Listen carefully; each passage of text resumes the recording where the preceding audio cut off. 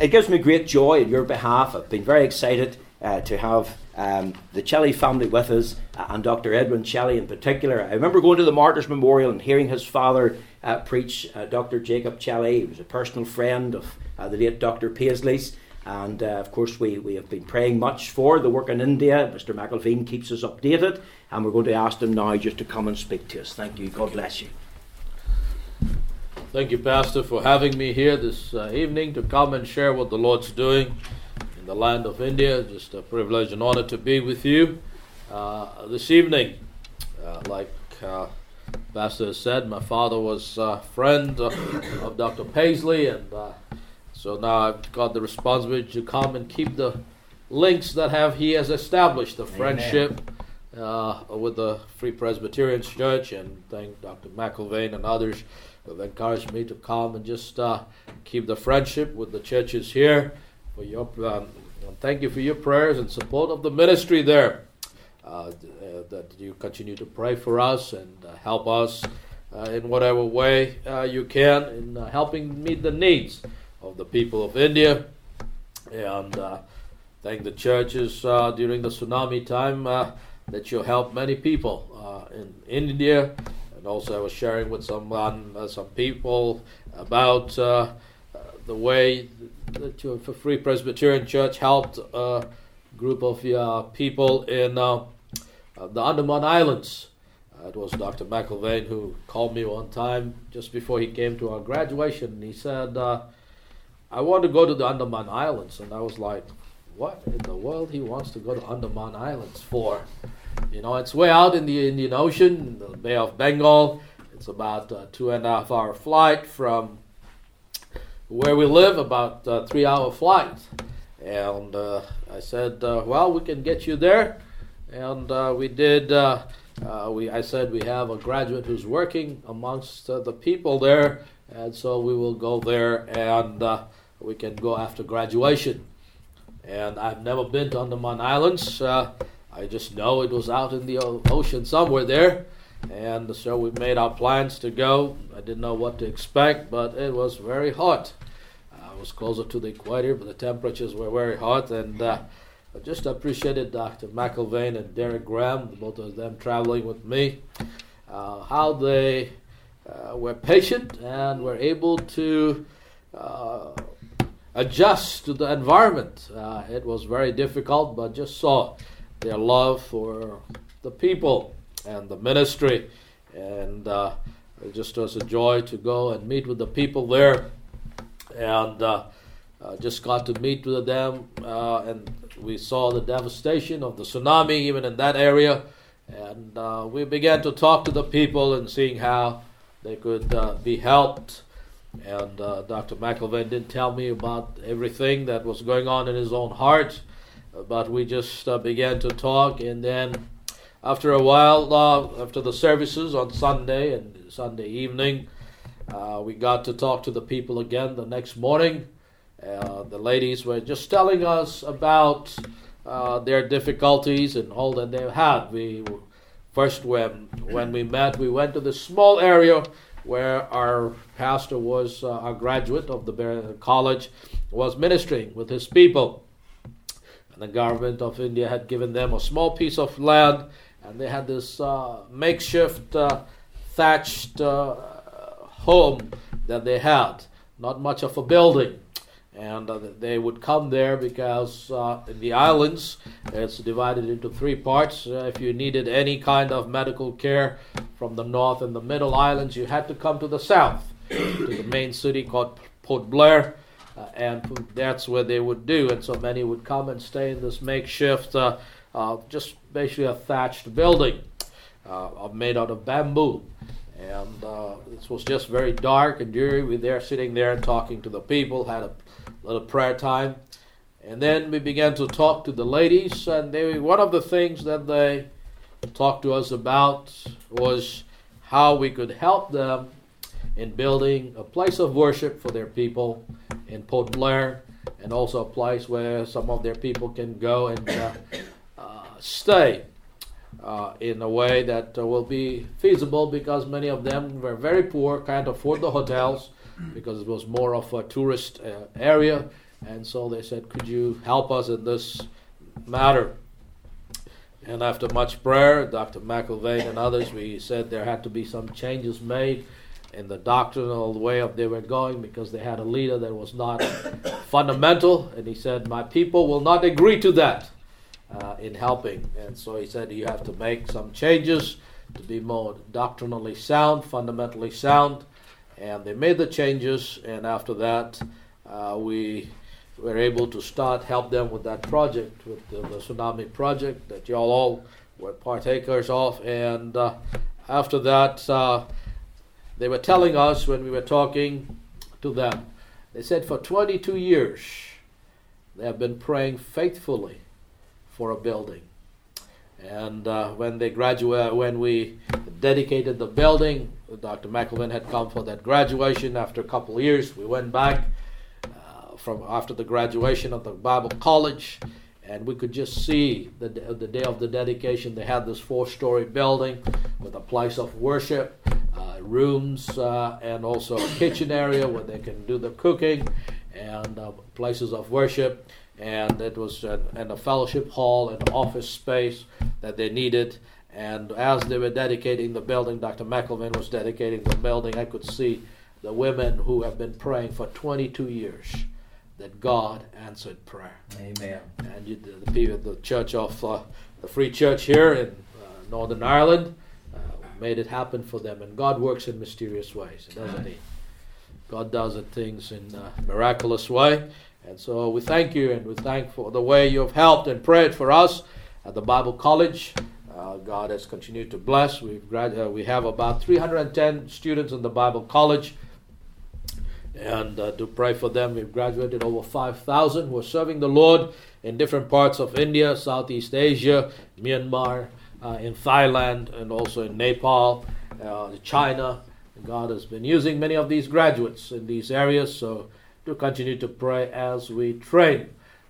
Population of India is 1.2 billion people.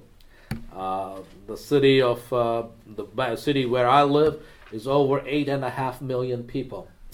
84% of our people are Hindus, worshipping millions of gods and goddesses, and we have other religions. Islam, Christianity is about 2.5%. Bible-believing Christians are less than 0.5%. And this has been the statistics from the time of our independence in 1947. And we don't see much of a change, but we see people getting saved as the population grows. But we have seen people getting saved, churches being established, fundamental Bible-believing churches. But the number of people turning to Christ has been very small. And I do pray that we will still continue to labor in India. The government is pro-Hindu government, and they have put a lot of restrictions on Christians now. We have the freedom of religion. We claim that we are the largest democracy in the world, but when it comes to the freedom of religion, they say you can practice your religion. We have no problem with that. The only problem arises when you are evangelizing, when you go out and share the Word of God. And so we're not allowed to have any open-air meetings, which we used to in the old days, in the early 60s, 70s, and 80s, but they have stopped all those, even tract distribution and all these things that they have stopped. And we can be arrested for that, we can be put in prison, and many of our pastors and others have been through those difficult situations. But in spite of all that, the Word of God is powerful. Amen? Amen. It does save souls, and we thank God that the Word of God continues to be proclaimed. So do pray for us that God will continue to give us the boldness, the courage to continue to be steadfast. As Paul the Apostle said, be steadfast, unmovable, always abounding in the work of the Lord, knowing that our labor is not in vain. And so do pray that God will continue to keep us steadfast, that we will not be afraid or shaken up by all the laws of the land, but we would rather be fearing God and proclaiming the gospel of the Lord Jesus Christ. So do pray for that God will continue to bless us as we labor together in the Lord's vineyard there in the land of India. Pastor wanted to say a little bit about myself. I grew up in a Christian home. My father was. Grandfather came out of Hinduism, and my father, they were all Hindus, but they came out, joined the Lutheran Church. There was a missionary who visited my grandfather for many years. My father would tell us every day he would sit and visit my grandfather. And after many years of sharing the Word of God with him, this faithful missionary never gave up, was consistent, and so my grandfather decided to leave the Hindu religion and then join the Lutheran Church. And then my father was able to get in contact with, because of his education, took him to Bombay, which is now called Mumbai, and he was doing his master's there working, and came in contact with missionary Dr. Jake Johnson, who was very instrumental in his life. Then he left the Lutheran Church and joined the Baptist Church after he found out the teachings of the Lutheran Church were not according to Scripture. And so that had a great influence. And then the vision to start the Bible college started then. And so I grew up, had no desire to serve the Lord, but God spoke to my own life and my own heart.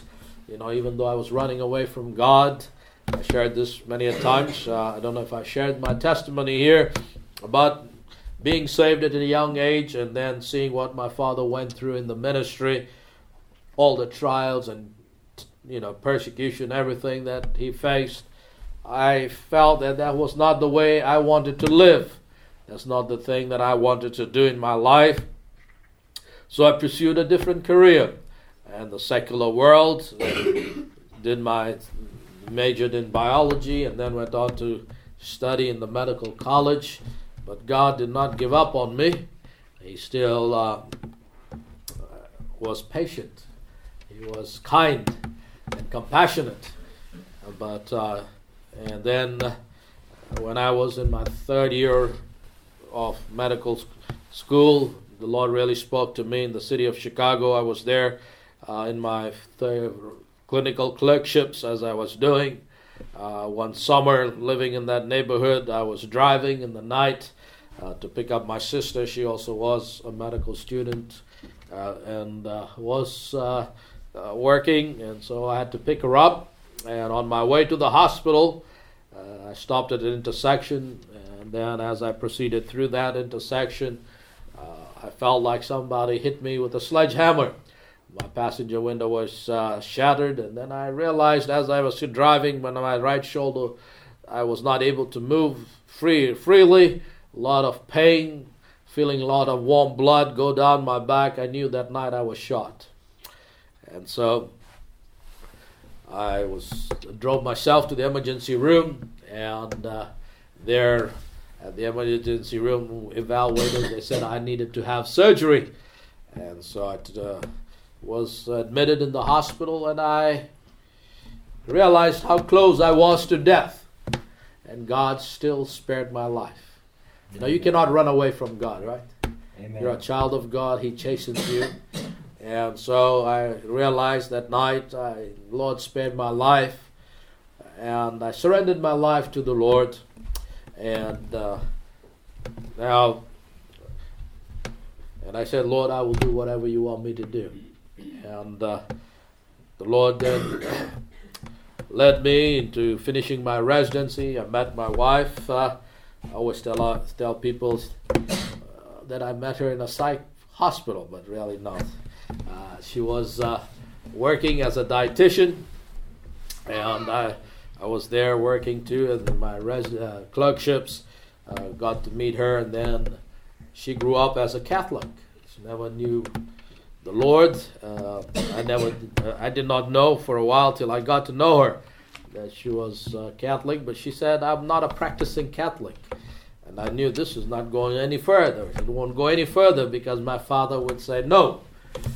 He always would remind me that I need to live a godly life, I need to serve the Lord, and I need to marry godly, born-again Christians, a girl.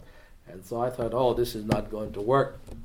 But one day we went out for dinner, and then on my way home, I dropped her off at her house, and she asked me, "What are you doing?"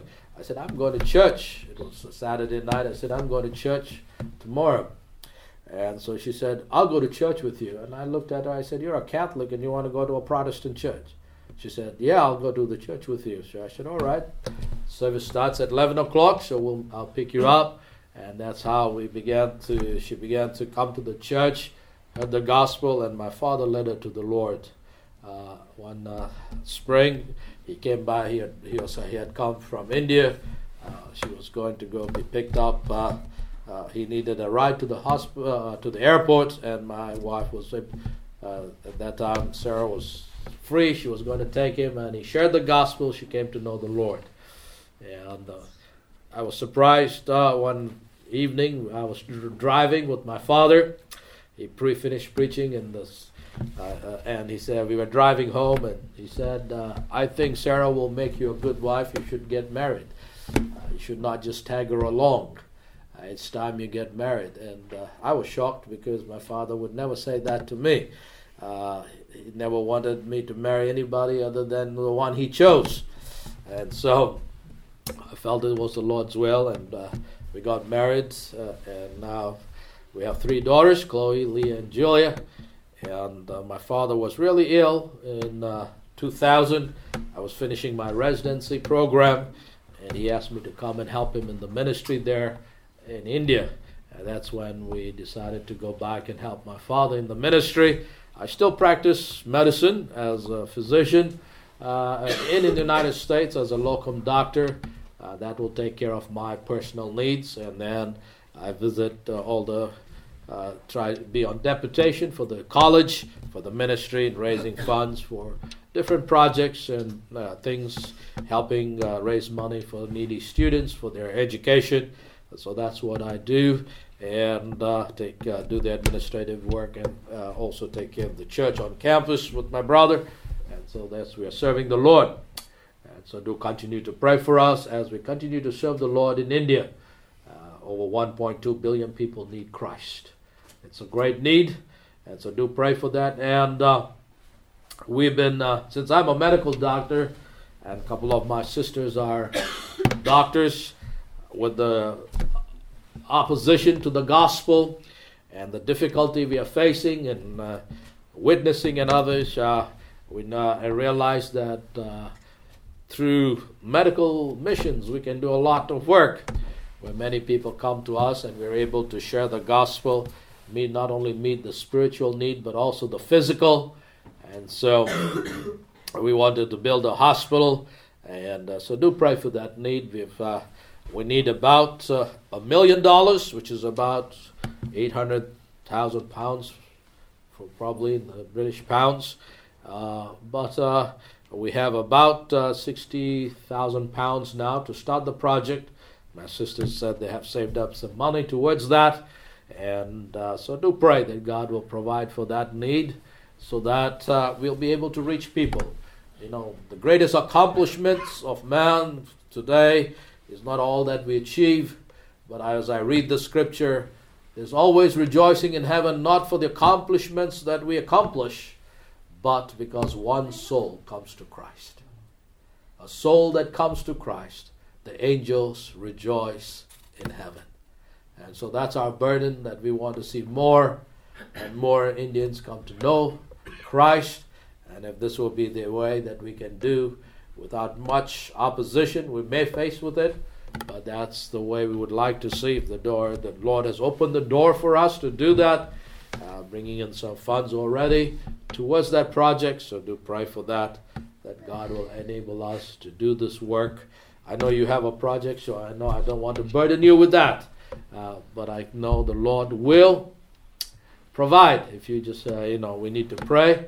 There's nothing impossible with God. Amen. He owns the cattle on 1,000 hills.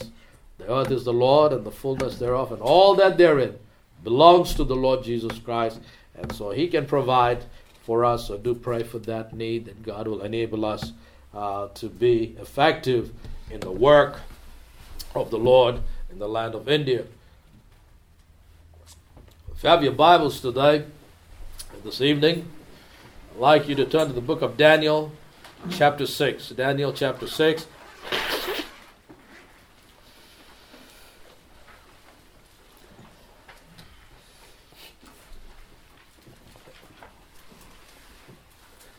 And I'll just read from verse 16 down to verse 23. But we'll look at the whole text in a way, the whole chapter. But I'd like to talk about a little bit on Daniel, the prophet Daniel, this evening. Then the king commanded, and they brought Daniel and cast him into the den of lions. Now the king spake and said unto Daniel, Thy God whom thou servest continually, he will deliver thee. And a stone was brought and laid upon the mouth of the den, and the king sealed it with his own signet and with the signet of his lords. And the purpose might not be changed concerning Daniel. Then the king went to his palace and passed the night fasting, neither were instruments of music brought before him, and his sleep went from him. Then the king rose very early in the morning, went in haste unto the den of the lions. And when he came to the den, he cried out with a lamentable voice unto Daniel. And the king spake and said to Daniel, O Daniel, servant of the living God, is thy God whom thou servest continually able to deliver thee from the lions? Then said Daniel unto the king, O king, live forever. My God hath sent his angel, and hath shut the lions' mouth. They have not hurt me, for as much as before him innocence he was found in me, and also before thee, O king, have I done no hurt. Then was the king exceeding glad for him, and commanded that they should take Daniel, put out of the den. So Daniel was taken out of the den, and no manner of hurt was found upon him, because he believed in his God. May the Lord add his blessings upon the reading of his word. Let's pray. Our Heavenly Father, we thank you for your word. Oh Lord, we pray that thou would encourage us from the life of Daniel. Oh Lord, we face many trials, many difficulties, challenges, but we see, O God, through it all, the life of Daniel. Even the king took note of his life. He says, Thy Lord whom thou servest continually. O Lord, we pray that thou in thy mercy and grace will give us that desire, that courage, that confidence, knowing that we are in the will of God. And that, O God, whatever situations that we are put into, that you are in control. And that if we submit our lives to thee, that thou, O God, will work out your perfect will and plan in our lives. So we come in this service to thee. May Jesus Christ be glorified, and may we lift up the name of Jesus. May you be honored and glorified in this service. We come in this service to thee. We come in thy servant, the pastor here, that thou would continue to strengthen his hands. We pray for thy people. O Lord, that thou would bless them. We pray as they endeavor in this project of building a house for thee. Lord, where they can come and worship. We pray, O God, that thou would meet every need, provide and undertake. For thou alone, O God, will be glorified in all of this, so that many will come to know Christ through the preaching of thy word. So bless this evening. Bless this service. We commit it to thee. We pray in Jesus' name. Amen. Amen. And as you study the life of Daniel, there are many things you and I can learn from his life. And it puts us to shame sometimes, puts me to shame, because as a Christian, as we go through life, there are so many inconsistencies in our lives. But when you look at Daniel, the first thing I think we can break up his life into three basic periods of his life. His earlier life, in his middle ages, and when he comes to his old age.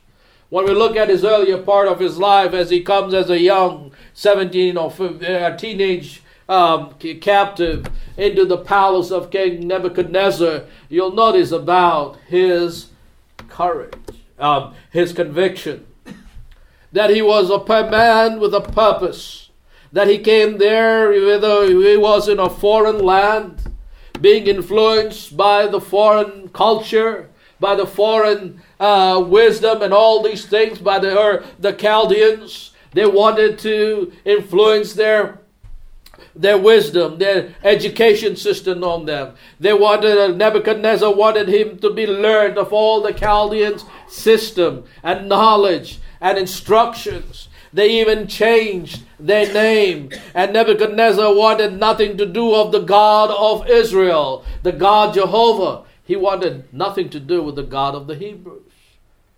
But here was a man in a foreign land facing all these challenges. And when we look at Daniel chapter 1, you see how Daniel was confident that if he had the conviction to say no, that God will deliver him even out of this great situation. In verse 8 of Daniel chapter 1, we see Daniel purposed in his heart that he would not defile himself with a portion of king's meat, nor with the wine which he drank. Therefore he requested the prince of the eunuchs that he might not defile himself. My friends, that's what we need today, man. The world today is trying to influence us with all its philosophy. The world today is trying to influence us with all its wisdom, with all its knowledge, with all the different movements that the world is trying to influence about. The world is trying to control our thinking, the way we think, the way we behave. They try to influence all whatever we believe. You know, you look at the news media, they'll try to tell us, evil is good today. How we need to be accepting about all kinds of cultures and all kinds of immorality in the world today. They say, well, you need to be accepting. Well, you need to probably look at their view of point. I was talking to a psychologist one time, and we were in a discussion, and he said, when I said there is right and wrong, there is morality and there is immorality, he said it's the way you look at it. There's no such thing as right or wrong. It's the way you perceive things. You may think this is wrong, but somebody else may look at it as right. We need to be accepting of all people's views so that we can have harmony and that we can have unity, and then we can live in this utopian society that they want us to live in. But my friends, Daniel had the conviction. He said he knew that the influence of the Chaldeans' whole system was ungodly. It was not scriptural. He knew that was teachings against what he had learned as a child, growing up as a Hebrew. He knew that he should not worship any other God than the God of heaven.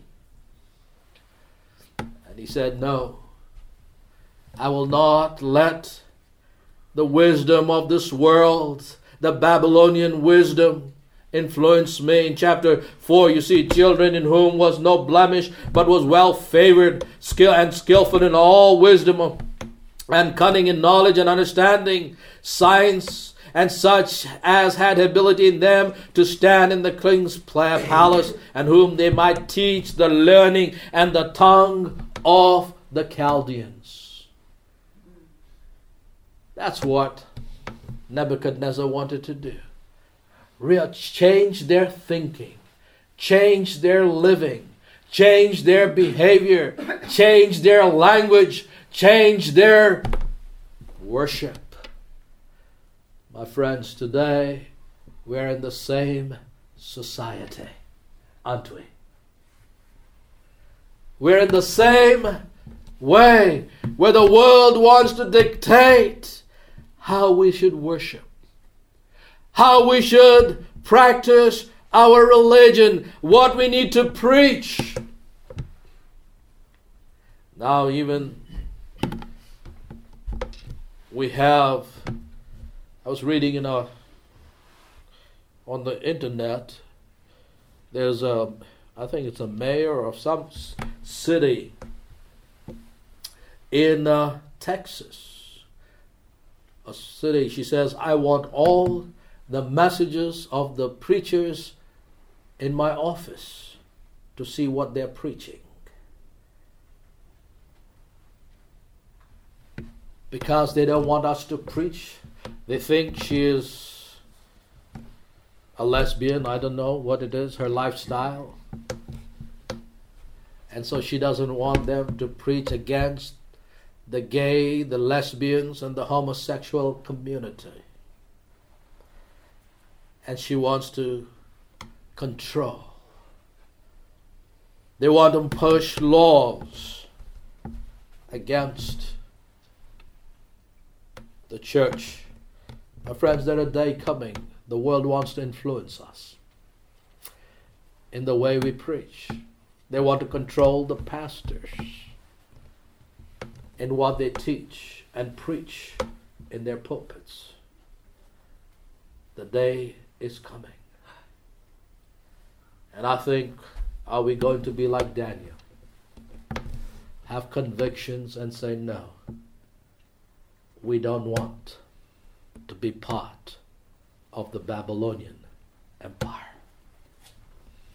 We want to take a stand. And here you see Daniel purposed in his heart that he would not defile himself with the portions of the king's meat.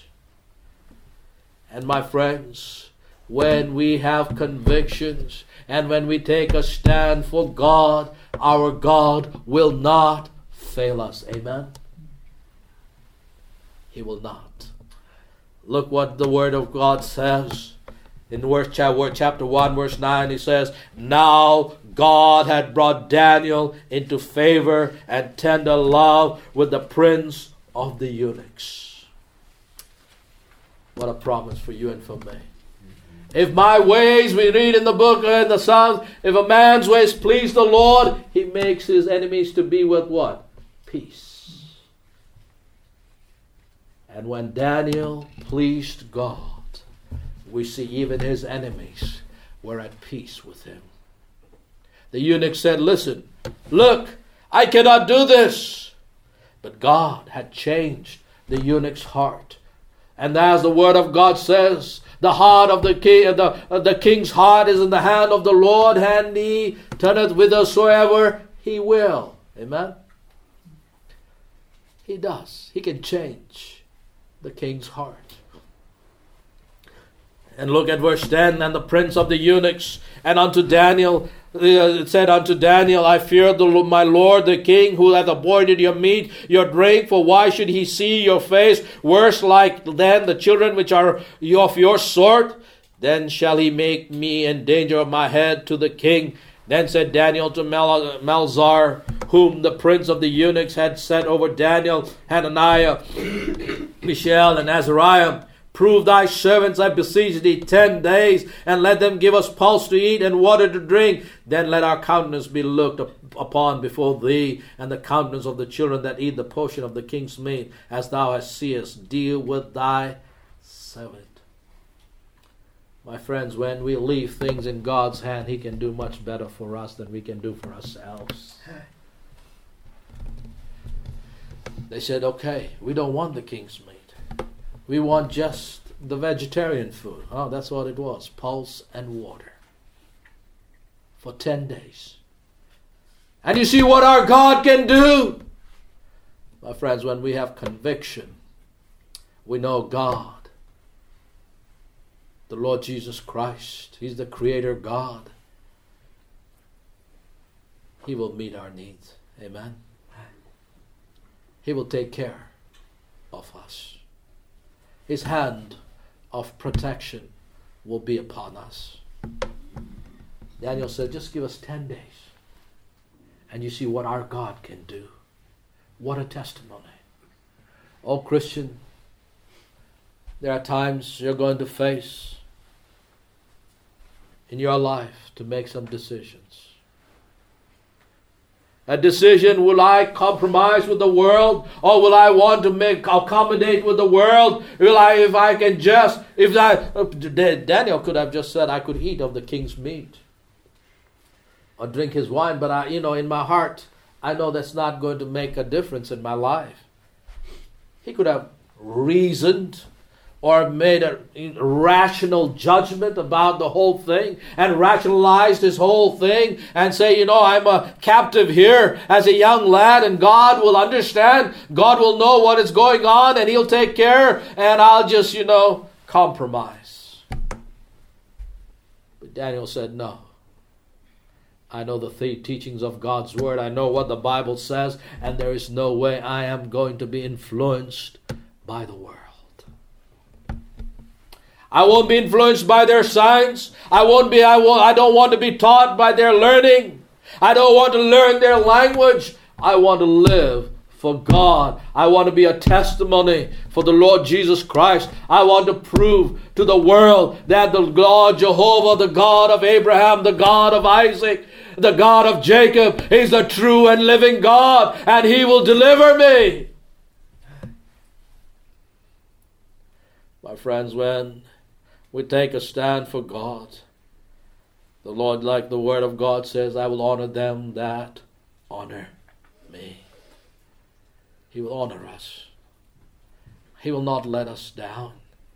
He will not forsake you or me. What a Savior we have.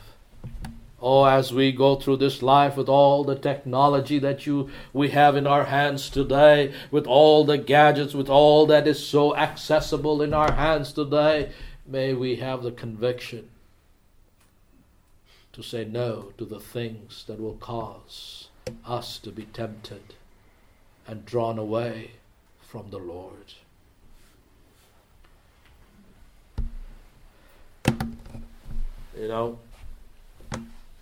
There are so many statistics, how much time people spend on Facebook, how much time they spend on all these new technology that they have. But how much time do we really spend in the Word of God today? We're too busy, aren't we? The world will try to influence us. The world will want to dictate our lives. But maybe like Daniel, have the conviction and say, no, I would rather take the consequence and I want to please God. I thank God for a man of God. After my father passed away, they gave me the responsibility in the ministry. I was going through many difficult times. And when you have one leader pass, my father was a leader in the land in the fundamental movement, and there was a lot of pressures and a lot of things going on. And I was talking to this man of God and just trying to get some counsel, staying there with him on the same campus. He looked at me. He said, "Doc, one thing I learned early in my ministry." Another man of God who served the Lord for over 60 years said this to me, and I think it is very good, and I just want to share with you. He said, "I rather have the approval of God than the praise of man."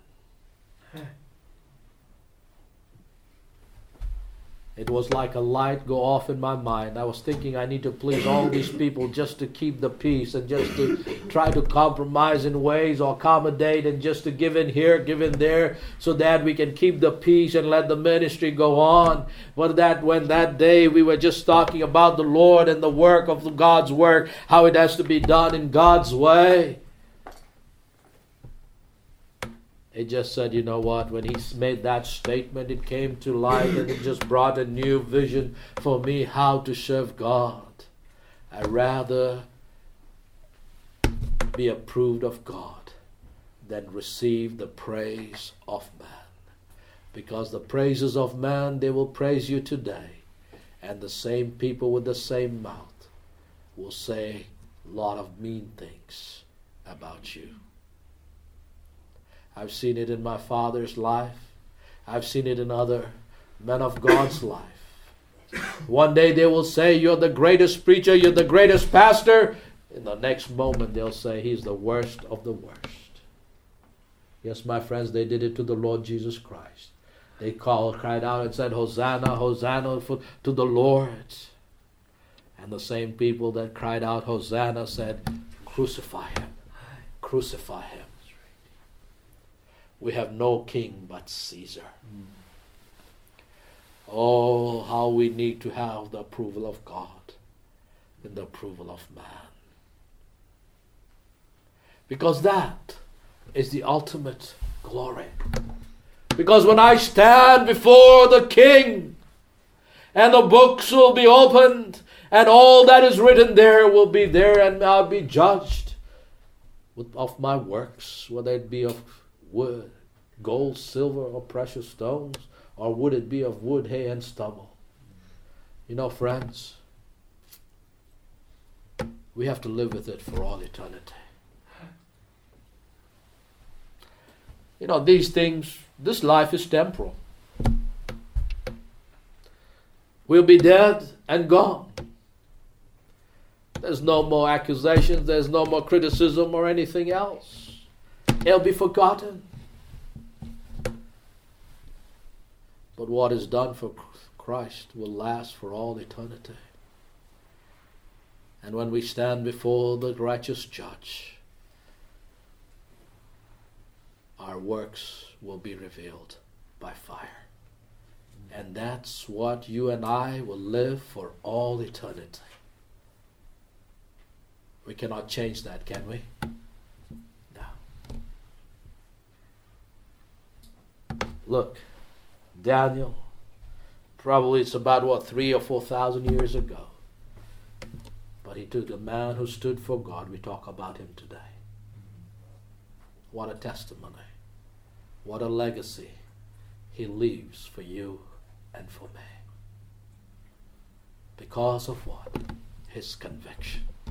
The next thing I want you to notice, our time is going, his consistency. His consistency of his walk with God.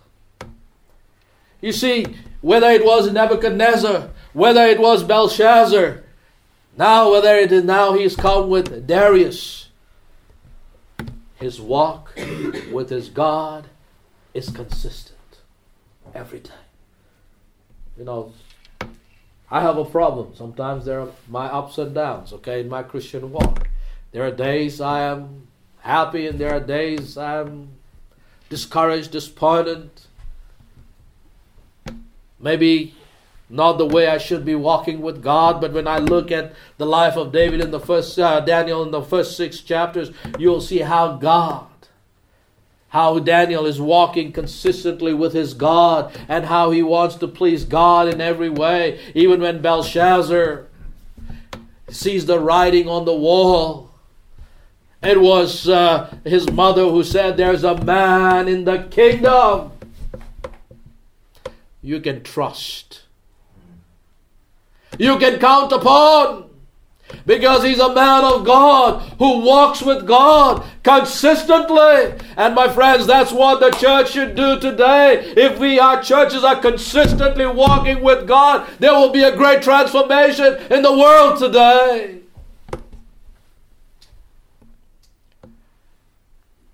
One of the saddest things in my country is the powerless church. Church in religion only, but not in faith and its works.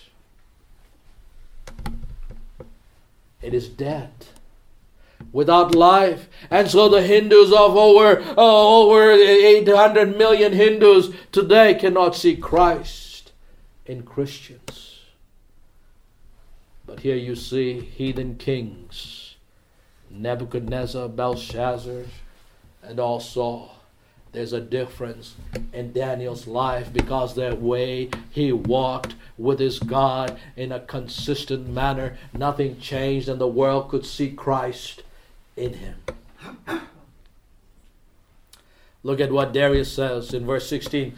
"Thy God whom thou servest continually." What a testimony that is for you and for me today. What an encouragement it is for you and for me today that our walk with God should be a walk of consistency, that we serve God continually day after day. Whether people are watching us or not, that my walk with God is consistent. Why? Because the world will take note of it when my walk is right with God. Daniel, he faced persecution. He did. When we walk with the Lord, we're going to face problems. I think Paul the Apostle telling Timothy as a child, as a son in the faith, and he was going to tell him about the coming apostasy. You see, he was telling about how the church in chapter 3 of 2 Timothy, and how we can just say it is the characteristics of a church today. In chapter 3 of 2 Timothy, Paul's writing, he says, "This know also that in the last days perilous times shall come, for men shall be lovers of their own selves," which we see today. You look at the news media, you look at all that is being portrayed, it's all, you look at the books that are being written today, it's all about self, isn't it? It's all about self. It's all about the ego of man. Boasters, proud, blasphemous, disobedient to parents, unthankful, unholy, without natural affection. Truce breakers, false accusers, incontinent, fierce, despisers of those that are good, traitors, heady, high-minded, lovers of pleasure more than the lovers of God. My friends, this is what our churches are today in my country. I tell this and I keep preaching it many a time, saying, having a form of godliness but denying the power thereof. From such turn away. And then look at what he says in verse 12. A reminder to Timothy, as you defend the faith, as you stand for the truth. He reminds him, he tells him, look at all the persecutions, afflictions which came unto me at Antioch, at Iconium, and at Lystra. What persecutions I endured, but out of them the Lord delivered me. My friends, when we live a consistent life and we walk with God, you're going to face persecution. You're going to be ridiculed. You're going to do all those things. You're going to go along. You'll be suffering. There's afflictions. Then he says, but the Lord delivered them. But out of them all, the Lord delivered me. And then he reminds Timothy, and all that live godly in Christ Jesus shall what? Suffer persecution. Folks, are we willing to take that stand for God? Daniel was willing. Continually. Whom thou servest. And I hope that will be said of your church. A church that serves the Lord continually. What a testimony that would be. Amen. Amen. What a testimony that will be. The world looking at the outside and say, that is a church of God. That is a church that is on fire for God. I think it was one preacher from here in the Great Britain, I think Reverend Leonard Ravenhill, some of his quotes I was reading, and one of the quotes says, if a church is on fire for God, it needs no advertisement. It's so true, isn't it? We don't need to be on Facebook. We don't need to be anywhere else. The world will take note of us. We are on fire for God. Daniel walked consistently. And lastly, I want you to notice about Daniel's life. Our time is gone. It's his courage. It's his courage. He's 80 years of age in chapter 6. He's about 80 years. He's coming to the end of his life. And you see the conspiracy that has taken place. How that God, because of his because of his convictions, because of his consistency in his life, now God has placed him in a great authority and greater responsibility. You see that now there were 120 princes or kings in the kingdom. there were the presidents, and then he had over them he had 3 presidents, and Daniel was number 1. I will honor them that honor me. His consistency that God saw continually. He walked with God and God honored him, and now he's the head. But then, look at verse 4. What kind of a man Daniel was. Then the presence of the princes sought to find occasion against Daniel concerning the kingdom. But look at the testimony of this man. But they couldn't find none occasion nor fault, for as much as he was what? Faithful. Neither was there any error or fault found in him. Look at that. He's a man in a big, large kingdom. Darius' kingdom was a very large kingdom. And he was like the prime minister of the kingdom. And he was a very busy man. And they said, we cannot find any occasion, any fault in Daniel. Because why? He's a faithful man. He's faithful to his God. He's faithful to his work. There's no fault in him. Only thing we can find fault with him would be his God.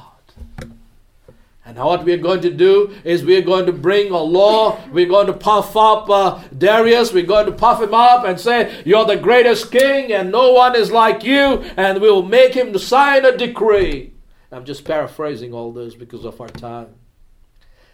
And we'll make him sign a law that they should not ask any king, any god, anyone for 30 days. They knew the life of Daniel. He was a man of prayer, wasn't he? 3 times consistently every day of his life, he was praying. Consistently. So he says we're going to attack his personal life, his relationship with his God. We're going to stop him from praying. That's what their idea was. My friends, prayer is very important.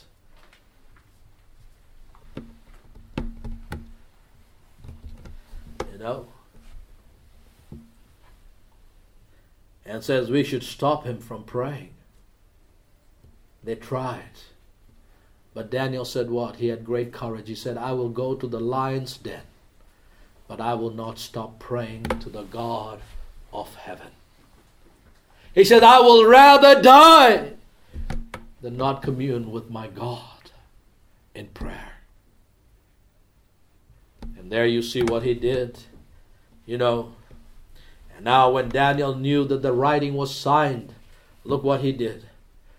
He went into the house, and his windows being open in the chamber toward Jerusalem, he kneeled upon his knee 3 times a day and prayed and gave thanks before his God. Why would Daniel know that he's going into the lion's den and he go and say, Lord, thank you for the law? He did not protest against God, did he? He did not go to his friends and say, why did you do this? He didn't argue with them. He knew where his protection was. He knew where he will be delivered from. He said, I know whom I have believed. Like Paul the Apostle said, I know whom I have believed. He says, I know.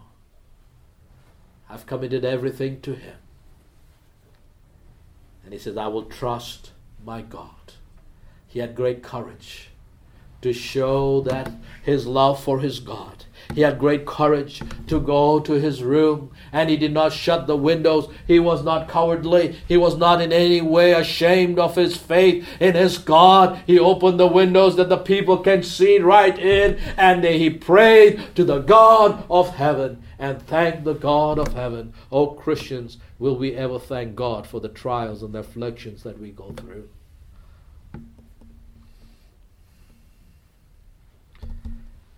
Sometimes when I read the life of Daniel, it puts me to shame sometimes. We're not as consistent as he is.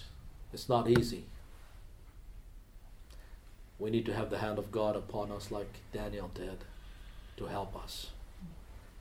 Paul said, yes, the spirit may be willing, but the flesh is weak. There's always a struggle between the spiritual and the carnal. But here you see, he was willing, and they found Daniel praying and making supplication before his God, and they said, yes, we have him. We've got him now. He'll be put away, and the lions will have a feast of Daniel. How wrong they were.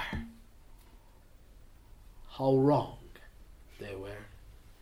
Because there's a God in heaven who can deliver us. That's what the three Hebrew, Ananiah, Azariah, and Mishael said. O Nebuchadnezzar, we will not answer you in this matter, but there is a God in heaven who is able to deliver us from thine hand, O king. They said there's a God in heaven. And that's what Daniel said. There's a God in heaven. He will deliver. They brought Daniel and cast him, put the stone, put the seal. But they did not realize there is the one that is greater is in us than he that is in the world. Amen. Greater is he that is in you than he that is in the world. The Lord Jesus Christ delivers Daniel. He sends, and Daniel says to the king, oh, don't worry, O king. My God has sent his angel. See, Daniel was not afraid to go into the lion's den. They didn't have to bound him. They didn't have to do anything. He went in voluntarily. He knew his God. He had great confidence in his God. He was able to trust him. Yea, though I walk through the valley of the shadow of death, I will fear no evil, for thou art with me. He could be saying like the psalmist, surely goodness and mercy shall follow me all the days of my life, even into the lion's den. He walked in. The Lord delivered him. God shut the lion's mouth. No harm was committed to him. Christian, I ask you tonight, as you live this life that God has given to us in this world, can we be like Daniel? Can we live a life of conviction? Can we live a life of consistency? Can we live a life that is courageous to bring glory and honor unto our Savior, the Lord Jesus Christ? Oh, let us not compromise in any way. Let us not try to accommodate people. You know, there was a preacher on the radio I heard while I was driving in the city in the United States. They come on all the time. And one of the things he was preaching about the church in America, he said the greatest danger in American churches today is this. He says the danger in American churches is the word accommodating. We want to accommodate everything in the church. And that is the greatest danger. And I hope it will not be in your churches where you want to accommodate the world. Take a stand for Christ and see what God can do through your life as you take a stand for God like Daniel did. And God will honor you in all his ways. He will honor you, he will uplift you, he will protect you, and he will guide you through your darkest moments like he did Daniel. Even in the dark den. It probably was dark. They rolled a stone over it. There's nothing there. You can look at it and picture it. You know, I don't know how much oxygen was there in that den that night. Probably it was hot with all the animals, with the heat that they give out. Maybe that kept him warm in the den. God's protection in so many ways. He was able to speak to King Darius and says, fear not, O king, my God sent his angel The angel of the Lord encampeth round about them that fear him. Amen? Amen. What a promise you and I have. Oh, may we be like Daniel today and live for the Lord Jesus Christ. And may we glorify him in our lives. God bless you.